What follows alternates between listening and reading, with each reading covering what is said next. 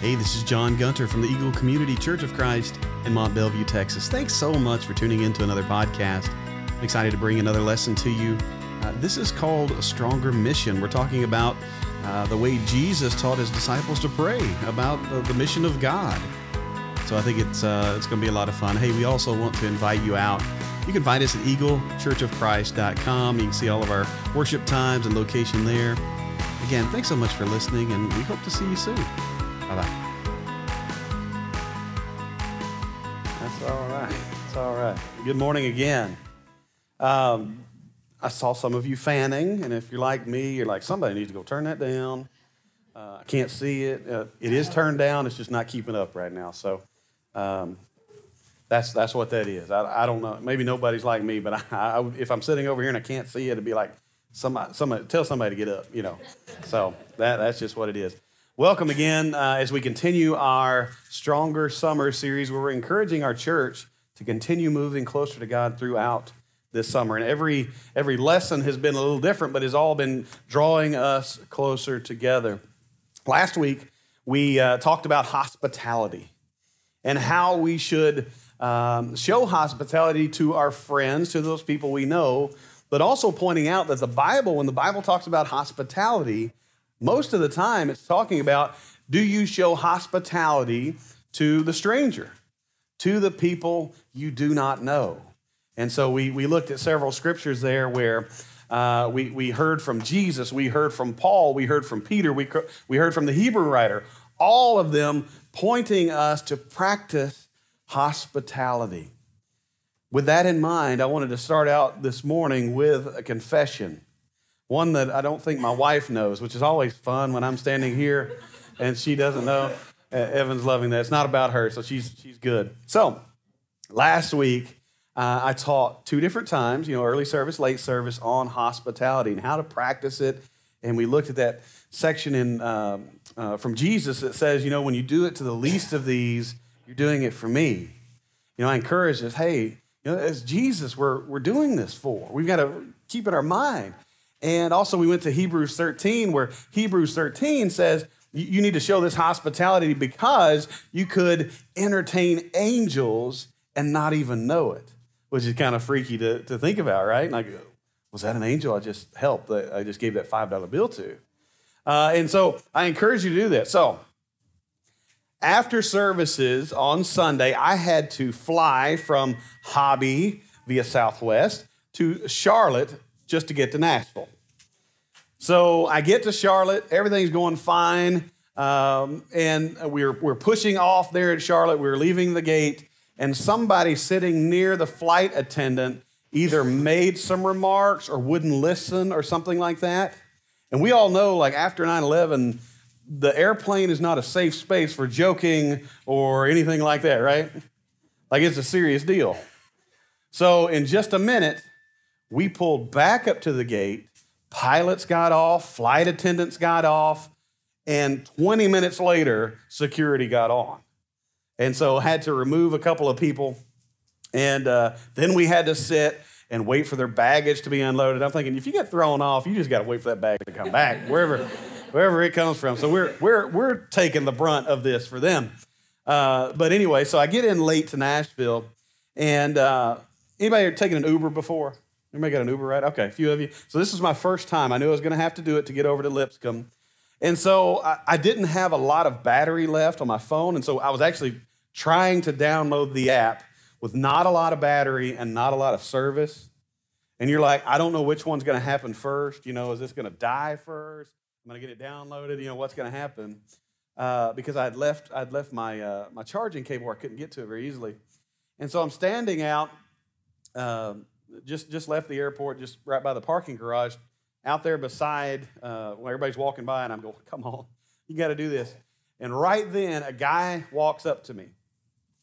And he walks up to me, and I don't know if it's just because I'm the only one standing there. Everybody else is kind of moving. I'm just standing there kind of as a target, I guess. But you ever met somebody who tells you their life story in about 30 seconds?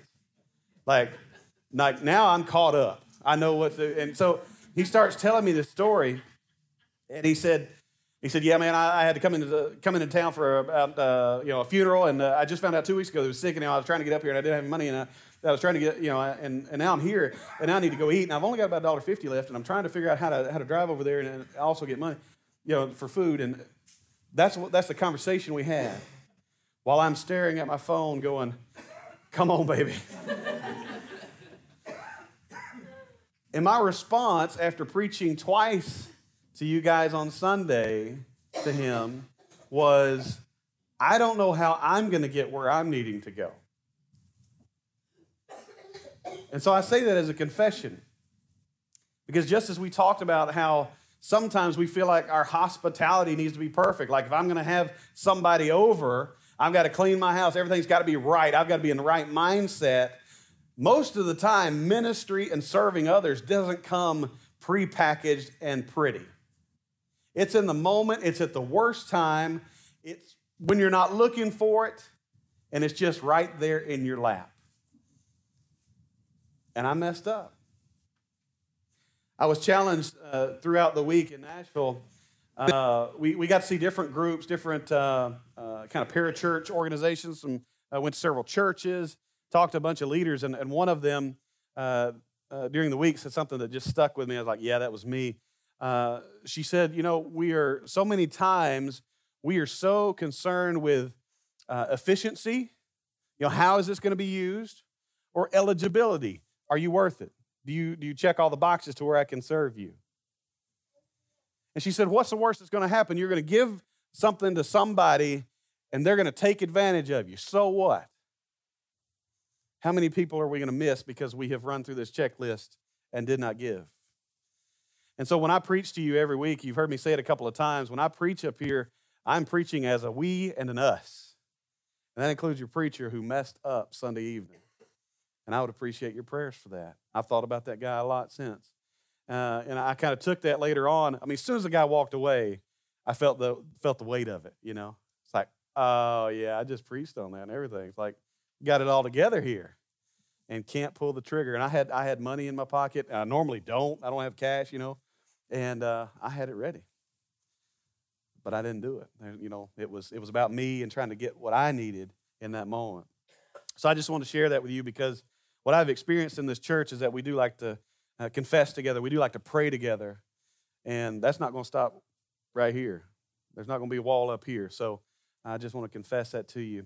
This morning as we begin, the back screen isn't working this morning, so I'll have to turn around. Sorry to show you my bald spot. One day we were driving to church, and Logan was sitting behind me. He said, "Daddy, is that hair ever going to grow back?" No, son, it won't. It sure won't. So that was depressing. But anyway, this morning we were talking about mission, that we are going to be stronger in participating in the mission of God. What do you think about when you think about the mission of God? I want to kind of set this up in kind of a define the term type of way, because I think for a lot of us, the way we think about what is the mission of God, we think about the ultimate salvation of our souls, right? A lot of times we get that in our mind, and that's part of it, but I think it's more than that. It's something even greater. So you ever heard the term too heavenly minded to be of any earthly good? You ever heard that term before? Like I can describe somebody that is so focused on the future that I'm not really a part of the present. So I'm focused on God, thank you, all this stuff, but we're walking and we're not seeing the people around us. Kind of like a preacher I knew that did that in an airport on Sunday night, asking for a friend, right? But the mission of God is greater than that. I've got just a few verses for us to look at this morning. We have talked about the Lord's Prayer several times, and this is really something, as we did in the class when I first came and interviewed, that can be broken down, and I really like diving in. But look what Jesus says here. This, then, is how you should pray. Our Father in heaven, hallowed, or holy, be your name. Your kingdom come, your will be done on where is it, church? On where, church? Your kingdom come on earth as it is in heaven. So if we're sitting here this morning thinking it's all about the sweet by and by and I'll fly away only to that, we're missing it. Because the way Jesus taught his disciples to pray is that, God, allow your kingdom to come here and let your kingdom be here just as it is in heaven. And so how is that accomplished? Anybody know we're supposed to be the hands and feet of Jesus? Say that before. We're supposed to be salt and light in the community. That's not just so we get to the sweet by and by, to be saved by God in the end, but that is to help bring God's kingdom, God's mission to the people around us. How many times in the last few weeks have you seen love your neighbor, love your brother and sister, all that stuff? Remember I said last week, you'd think I was Googling it or something. You're like, how many times does the Bible say? No, it's just the passages I'm going to bring you this series. In it, love your neighbor, show hospitality, live in community with each other. Do the work. That is bringing the mission of God, the kingdom of God, to the people here on earth. And so that's part of our responsibility. And in a series like this, where we're calling each other to grow closer to God, that's what it's about. Is that I'm here, I am salt, I am different, I am here for a purpose. I am light. I'm shining the light of Jesus out into the community. This is who I am, and this is who Jesus is. We are participating in bringing that to earth. By the way, I love I'll Fly Away. I'm not saying that's a bad song. I'm just saying, if we're so focused on flying away, that's called an escapist mentality. Oh, can't wait till I'm gone, And then what do we not see? Who do we not see? The people around us who are hurting, who need us. Not necessarily need us, but just need us to be present, to be there. All right, from 1 John 4, a very practical, I think, application of this thought is, whoever claims to love God, yet hates a brother or sister is a liar. For whoever does not love their brother and sister whom they have seen cannot love God whom they have not seen. And he has given us this command, anyone who loves God must also love their brother and sister. There's another one. I wasn't looking for it, but there it is. Because God says here, you know what? If you just say you love me, and you're going to walk around not paying attention to your brother and sister, right in front of you who you can see, you can't see me. We can see the works of God, right? But you can't see me in the physical form where I can prove it. Remember I talked last week about how it was philosophy like a Francis Bacon, and really some of our heritage took, like Campbell and Stone, really Francis Bacon they bought into it anyway. And so you experience everything with the senses. So if I can't see it, it's hard for me to say it's real. So if I say God worked in my life, it's like, well, can you prove it, type of thing. But here, if I'm saying I just love God and I can't see him, I can't prove God. I'm saying I love him, but I'm not showing love to the people in my community. I'm a liar. I'm not practicing it. It's what James will say. It's I'm claiming a faith and you have no actions. How do you prove a faith and your faith isn't changing your life? From James 1, and I'll just say this about James, I just mentioned it. James is kind of considered like almost a wisdom literature, kind of like Proverbs. And so you see some different, just similar to Proverbs in the way that it addresses things. So it's not like a Pauline letter where writing to a people and we're solving a problem, right? There's some different ideas here. So in James 1, he says, religion that God our Father accepts as pure and faultless. Anybody want to be considered that way by God? Like when I look at you, Jordan, you have a pure and faultless religion. Man, what kind of feeling that be? Pure and faultless religion. A religion that is pure and faultless is this: to look after orphans and widows in their distress and to keep oneself from being polluted by the world. Now, I love this verse for two reasons. One, it's proving my point here.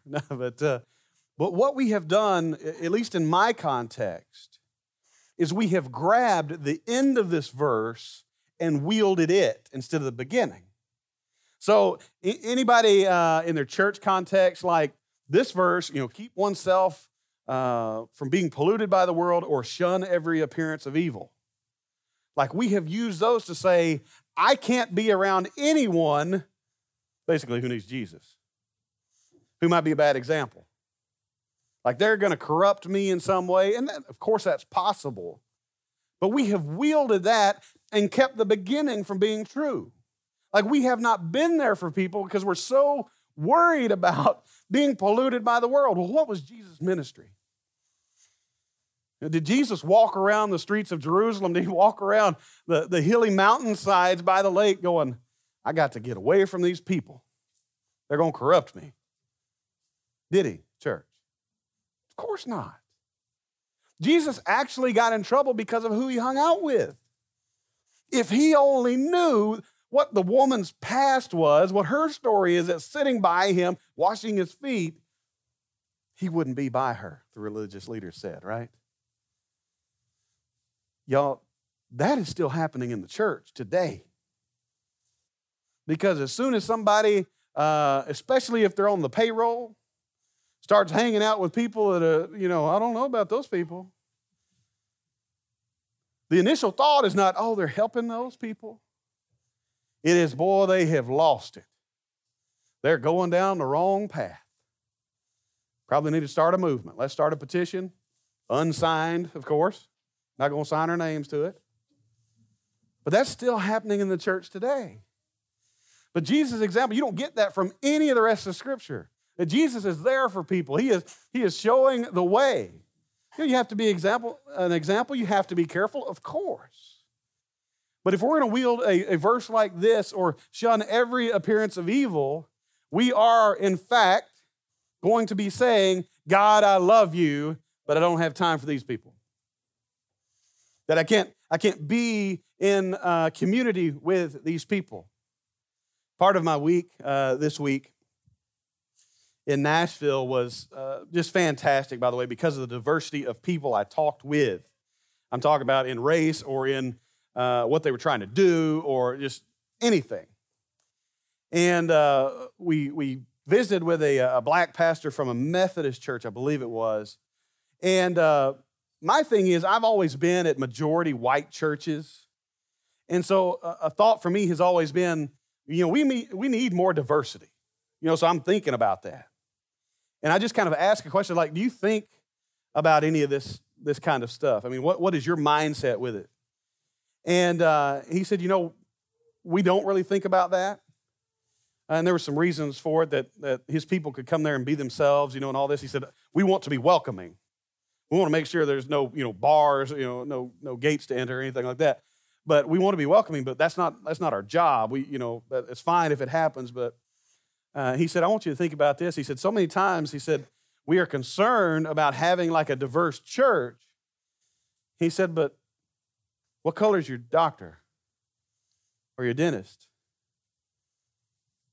Or any number of people that are in your life. He said, what color is the person who picks up your trash, and have you talked to them? So many times we're saying we are bringing the mission of God to this world, and it's like I'm trying to find those people, but I haven't actually experienced the community. I haven't been in the community. It's like I claim I want to be a part of this, but it's almost a hands-off. I'm going to look in it from a ways off. And so when we talk about this, we say, hey, we need to reach the people here in our town that need Jesus, and we're sitting here thinking, well, I don't know any of those people. Because all we do is we come and we want to worship with the people who are already Christians. The people who already agree with me, the people who with whom it's mostly safe. We won't have any big disagreements. Because I want to keep myself from being polluted or something like that. And if that's our mindset, we will not reach our community. Because being a part of the community is being a part of the community, is getting in there and sweating together. Man, he thought, you've never told me not to call your name. I'm going to call you. Okay, yeah. He's got some wisdom. So we moved yesterday, and, during this, I hate moving. I know most of you are with me, surely.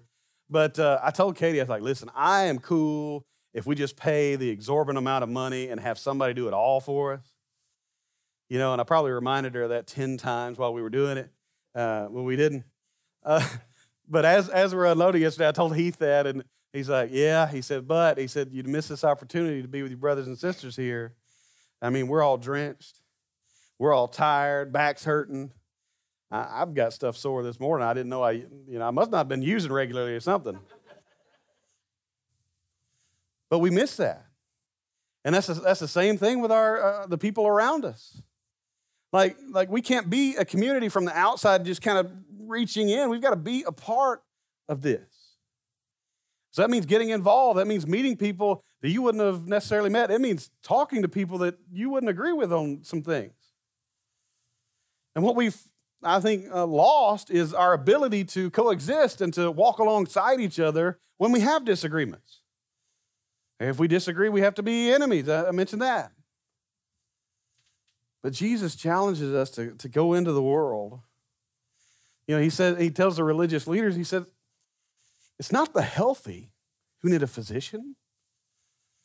It's those who are sick. So don't sit back and point and say he's going down the wrong road because who he's hanging out with or trying to impact. That's who he needs to be going to. So that's a challenge for me, and it was all week. As I interacted with people I never would have come in contact with otherwise, probably. As we learned about homelessness and racial division and you name it from people who have experienced it. We visited the site of a man who was shot by a cop. The guy had a gun as he was running, but he was sprinting away, never pointed at it, and the cop shot him, I think, 2 times in the back and once in the back of the head. And I came away from the week saying, you know what? Things are complex in this world. Once you think you've got a handle on all of that stuff, you're probably right in the position where you don't have a handle on any of that stuff. But that's what our communities are. That's what this church exists for, is to be the hands and feet of Jesus out in the community. And so I don't want us to be a group of people who just come and we're glad to see each other, but as we go from this place, that we take that witness, we take that identity of salt and light out into the community and bring a little piece of God's kingdom right here. Because that's what we're called to do. Anybody want a better world? Anybody want some positive changes? Well, that begins with us. That begins with people in this room. And as I say, as we go and impact our community, I don't want us to go and think, hey, we're taking all the answers into the community. That's not true either. But sometimes people just need you to walk beside them. As Mickey has been saying in our family time together, we are called to both, weep when people weep and rejoice when people rejoice. And you can't do that if you're not connected. You can't do that, will you come to me when we need to do this? Because too long the church has existed thinking, as long as we've got the hours posted on the door, people will show up and get what they need. This is our time of refreshing and coming together, but we come together so we can go out. But the kingdom of God will be ultimately fulfilled at the end, but it is still coming in right now.